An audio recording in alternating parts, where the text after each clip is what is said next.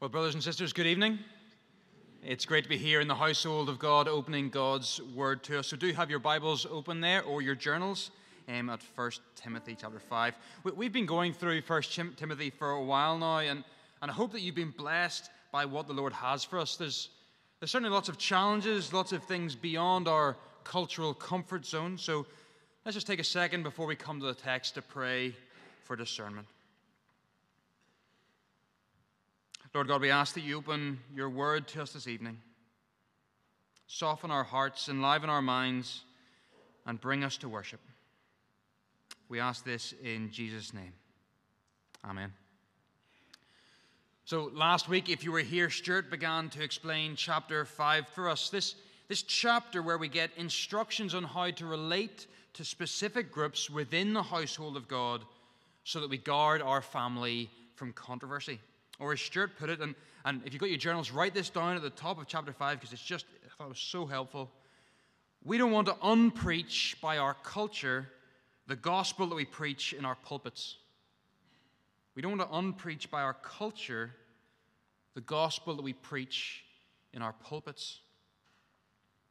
So what Paul is concerned about here is that the household of God acts in such a way that reflects something of God's character, that it provides evidence for what is being preached, that lives are changed and those looking in don't have justifiable grounds for slander. Now, the world will always hate us, so it's not about being really nice. It's about being called a witness, being a witness to our very nature as the called out ones. So the world should look in and whatever value they put upon us, just have to admit that we are different, that we don't live like the world. In recent times, we've had so many stories of celebrity pastors falling to one thing or another, and the world looks in on that and thinks that the church is just a business, hypocrites, not really radically changed people. And so they think, if Christ hasn't really made a difference to them, why would he do anything for us? Well, Paul's concern in this chapter is that people can't look into the church, on our family, and see hypocrites who are just like the world.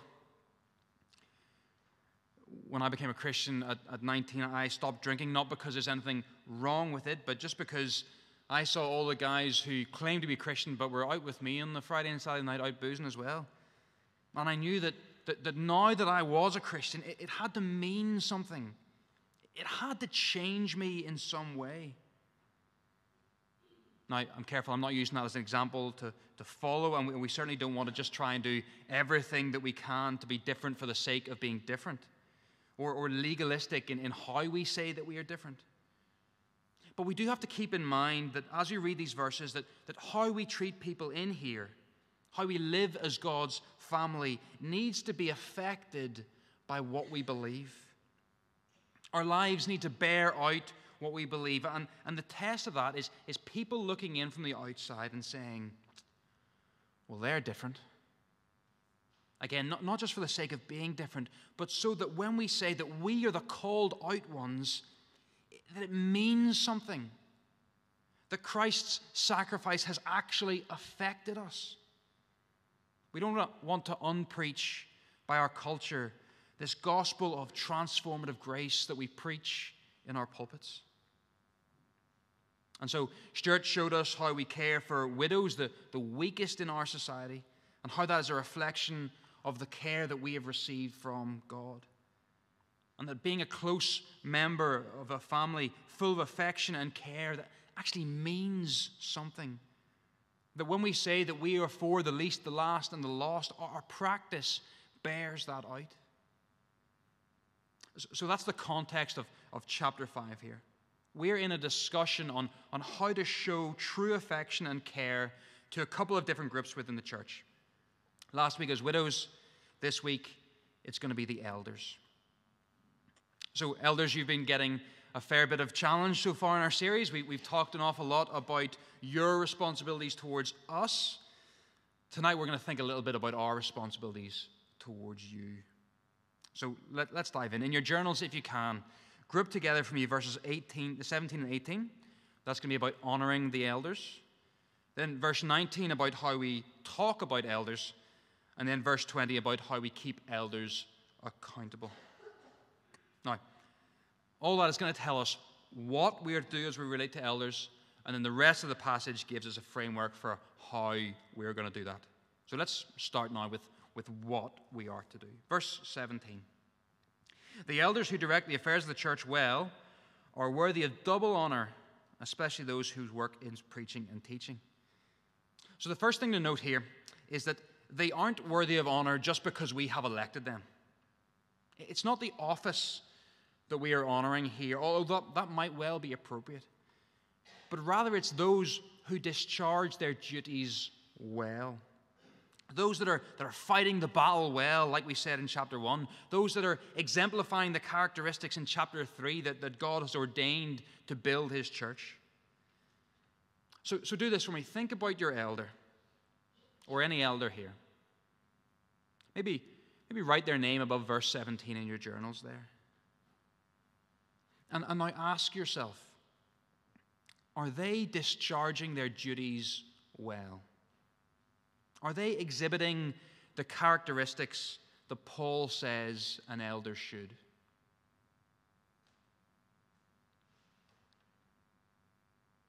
And now, if you've said yes to that, then this verse obliges you to honor them in some way. The NIV reading here sort of says that they are worthy of honor, but the Greek is actually an imperative. So Paul is commanding this here. Honor them. And for us hearing that, we might wonder, well, just how do we honor someone? It's not the kind of a normal thing that we have language for here, is it? We have a strange Northern Irish thing where we can feel uncomfortable with any kind of praise or recognition whatsoever. So when someone says something nice, we tend to just joke it off. Or we equate honoring someone with some kind of emotional sentimentality that we just aren't comfortable with, so we downplay it as much as possible to make it palatable. And that culture, which is so ingrained in us here, actually makes it hard for us to show honor. But I think there are ways that we can do this. So maybe you have the gift of hospitality and just show love by forcing as much food on people as you possibly can. Well, then you might want to show honor by having your elder and their family over for dinner sometime. Maybe you have the gift of encouragement and can honor your elder through a kind word or writing them a letter. That would be an amazing thing for them to get. Maybe you know your elder well and just know what they would appreciate and what would be appropriate in that situation for them. And if something has just jumped into your mind as I've been saying that, write that down so that you don't forget it. You can remember to go and do that. But I want to suggest something else that I think will actually honor them in a way that even us emotionally repressed Northern Irish people can get behind. And that is by recognizing the role that God has called our elders to.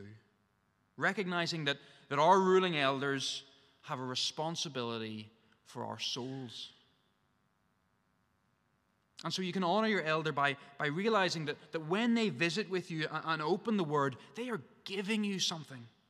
They are ministering to you. They aren't just coming around so that you feel connected in.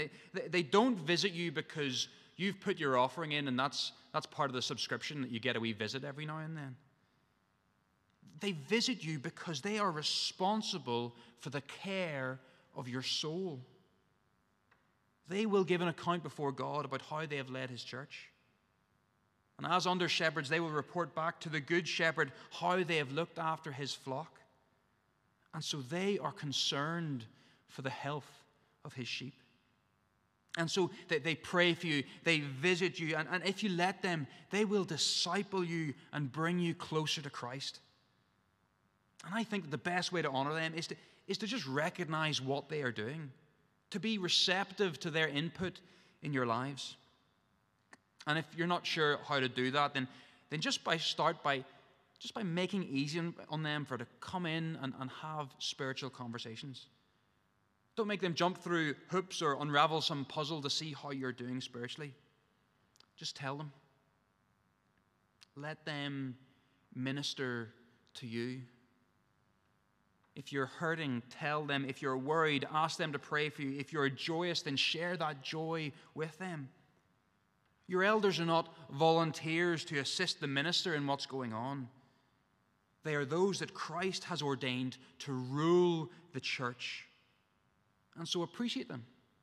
Encourage them in their work. Show them honor. Now, just a quick note about verse 18. This is talking about paying those in full-time service. And it's great to preach this while I'm not an elder, because you don't have to worry I'm going to whip the plate out here and do a quick whip around. We live in a different time to the Timothy's church, and our system operates very differently. And the way that we fulfill this verse is through giving to the United Appeal. So do give generously there. But I've been in places where I've had to preach in this because the church isn't paying their pastor. And so to an onlooking world, it showed them that they didn't really value the teaching ministry. They weren't willing to pay for it. So even if the application to giving isn't as direct to us here as it would be at the other places in the world, it's still relevant to us in how we value the teaching that we receive, how we prepare ourselves to hear the word preached, how we listen, how we respond to what is being said here. But I do want to keep moving. Verse 19 lays out the next way of relating. To not slander the elders. And basically, if you read that there, you'll see that it lays out a pattern of Mosaic law where you couldn't just go about and slandering people. You couldn't accuse someone in a your word against mine type of way. And so what Paul is trying to get Timothy to do is to start a culture where people are careful about how they talk about their elders. So not in a distant, formal way, but a way that doesn't just throw them under the bus at any opportunity we get. So our responsibilities toward elders include honoring them, supporting them, and not slandering them. But in verse 20, we get another responsibility which might not be as comfortable for our elders to hear. Those elders who are sinning, you are to reprove before everyone. Now, we do have to be careful here, because the sense is this isn't just a one-off thing that you see in someone's life. It's a continuous pattern that is displayed in their lives that persists even after the evidence of 2 or 3 witnesses being brought. So don't go shouting about your elder in front of everyone just yet. There is an order in the household of God. But it is an order that doesn't shy away from honest, humble, loving discipline. Because although the elders are responsible for the care of our souls, we are still our brother's keeper. We still have responsibilities towards them to make sure that they stay on the path to life. And part of that responsibility is to reprove them, to rebuke them when they are sinning, both so that they will stop it and so that others don't follow along that path. So don't forget the context of 1 Timothy here, where false teachers are coming in. So this is part of the community's inbuilt system to maintain healthy practice and doctrine. This is part of the way that others don't go off after godless myths and false doctrines, because they see that how we live is serious and it does matter. We relate to our elders with honor, but not blind subservience. We are still required to point them to God when they need it. So that's what our passage tells us to do, how we are to relate to our elders. But we need to think a little bit about why Paul commands this. It's easy to see from the widows how supporting them showed the affection and the care, how the church was different from the world, how the called out ones lived according to different principles. But how does that relate to the treatment of elders? How does the treatment of elders show that same thing? Well, it shows a submission to authority rather than just claiming our rights, a willingness to be disciplined rather than always having to lead, an openness to being wrong rather than an impression of invincibility. But most of all, I think that it shows us that we as Christians trust in the way that God has called us to live far more than we trust the pattern of this world. So in electing elders based upon their godly character traits over what the world sees as capacity, we are demonstrating that we trust in God's leading over pragmatic considerations. Think about the early church. Slaves were suddenly equal to their masters. In some situations, they might have actually had some level of spiritual authority over them. Here, it used to be the bank managers who were trusted for everything, even beyond their field of expertise. Now, today, it's the men and women in white coats, the scientists and the doctors who are viewed as being authorities in almost everything in the world. But in here, the homeless man could be the one that we listen to. In here, we could sit at the feet of the uneducated and take notes in our Bibles. Because what we value is not what the world values. We don't value capacity, but character. Not fantastic achievements, but faithfulness. Paul wants us to relate to our elders in a way that shows the watching world that we value the things that God values over the things that the world does. That our belief about God and the church shape our practice, and our practice deepens that belief. That our culture preaches the same truths that come from our pulpit. And this is so important for us to get, because unless our practice is reinforcing our beliefs, we will end up in hypocrisy or a dead traditionalism that is just about the worship of ashes. How we relate to the weakest among us, the widows from last week, or those in authority over us, either stems from perceptions that we are gained from the world or from the Word. And what we lean into will be determined by what we value. And so why do we act like this? So that the gospel is seen to be real and effective and not discredited by our actions. So we have a responsibility toward elders, and we are to act like that in order to reinforce and to cement in our hearts valuing the things of God rather than the things of this world. But Paul also has some advice from Timothy for how that we can foster this type of culture. Verse 21 says this: I charge you in the sight of God and Christ Jesus and the elect angels. So it's a big charge, right? This should sound serious to us. To keep these instructions, and underline this bit, without partiality, and to do nothing out of favoritism. So what Paul is saying is that if Timothy is going to institute this kind of culture, it has to be done without showing partiality, without being able to be accused of favoritism. That's the point of verse 22 there as well. Because laying hands on people in 1 Timothy means electing people to offices. So Timothy shouldn't just go on and elect someone because he likes them or knows them or for some other reason. He shouldn't rush to that kind of decision in case he raises up someone who isn't ready, who doesn't have the right characteristics, and so in the end ends up sinning in some way. In that case, Paul says that Timothy is actually going to share in the guilt. And so he needs to elect elders and deacons without partiality to keep himself free of that guilt, or pure, as it's put here. Now, really quickly, you might think this is strange. There's a little aside in verse 23. It's almost like Paul thinks, whilst we're on the topic of keeping pure, here's something that you might be struggling with unnecessarily. So maybe Timothy is holding some principle about drink out of some mistaken concern for purity, and Paul just takes this opportunity to correct him. But then he returns to his warning that some people's sins are hard to see. And so Timothy doesn't want to just be blinded by favoritism or rush too quickly.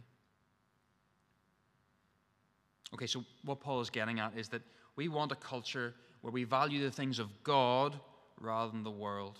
And if we want that, then we have to act in a way that doesn't show the partiality or the favoritism that marks out the world.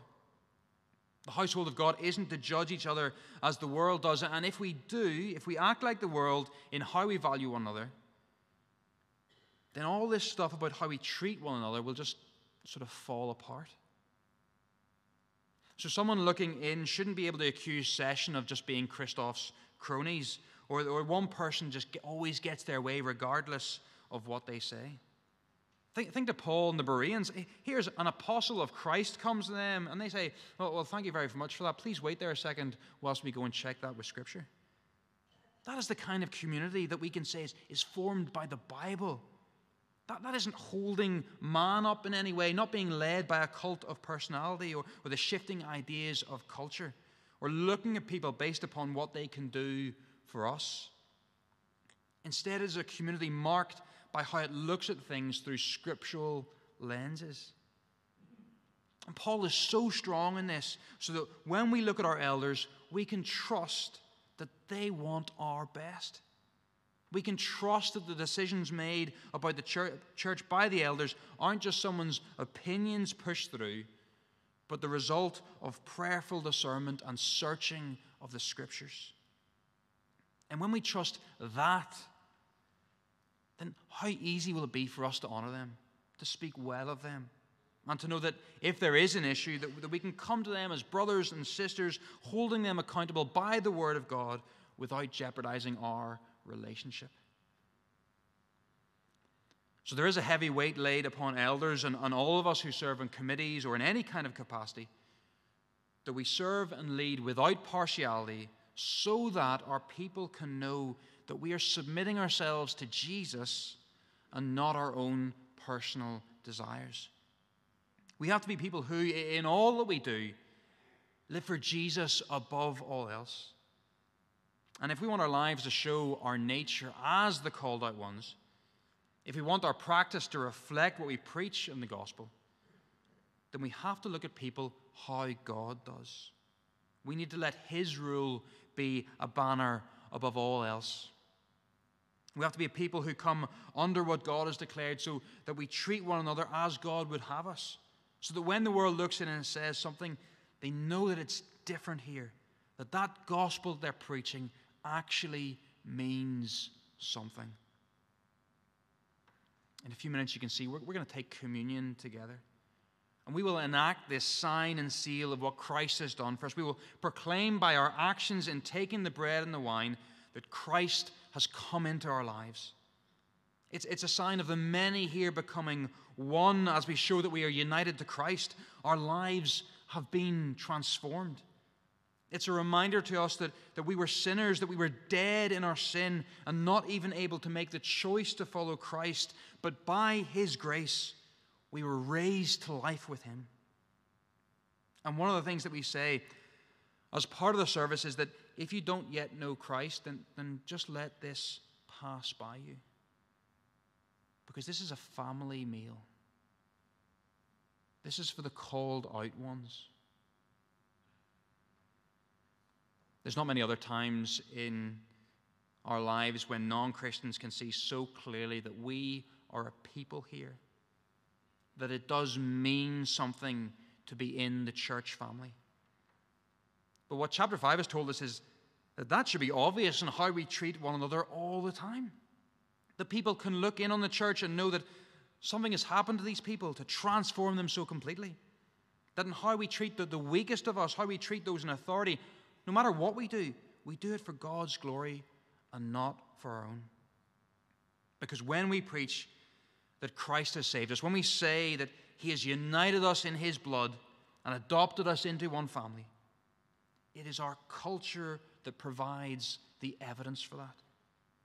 It is our culture that makes this glorious gospel seem true to the outsider.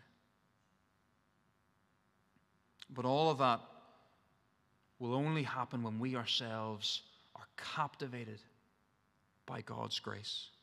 When we are struck, like Paul was in chapter 1, that we are the foremost of sinners, but that Christ came into the world to save sinners. And when we survey that wondrous cross, nothing in this world holds any temptation in comparison to the weight of glory that we see there. The realization that that event is so life-changing that it changes what we value now, how we treat people, because we have been utterly transformed by His grace.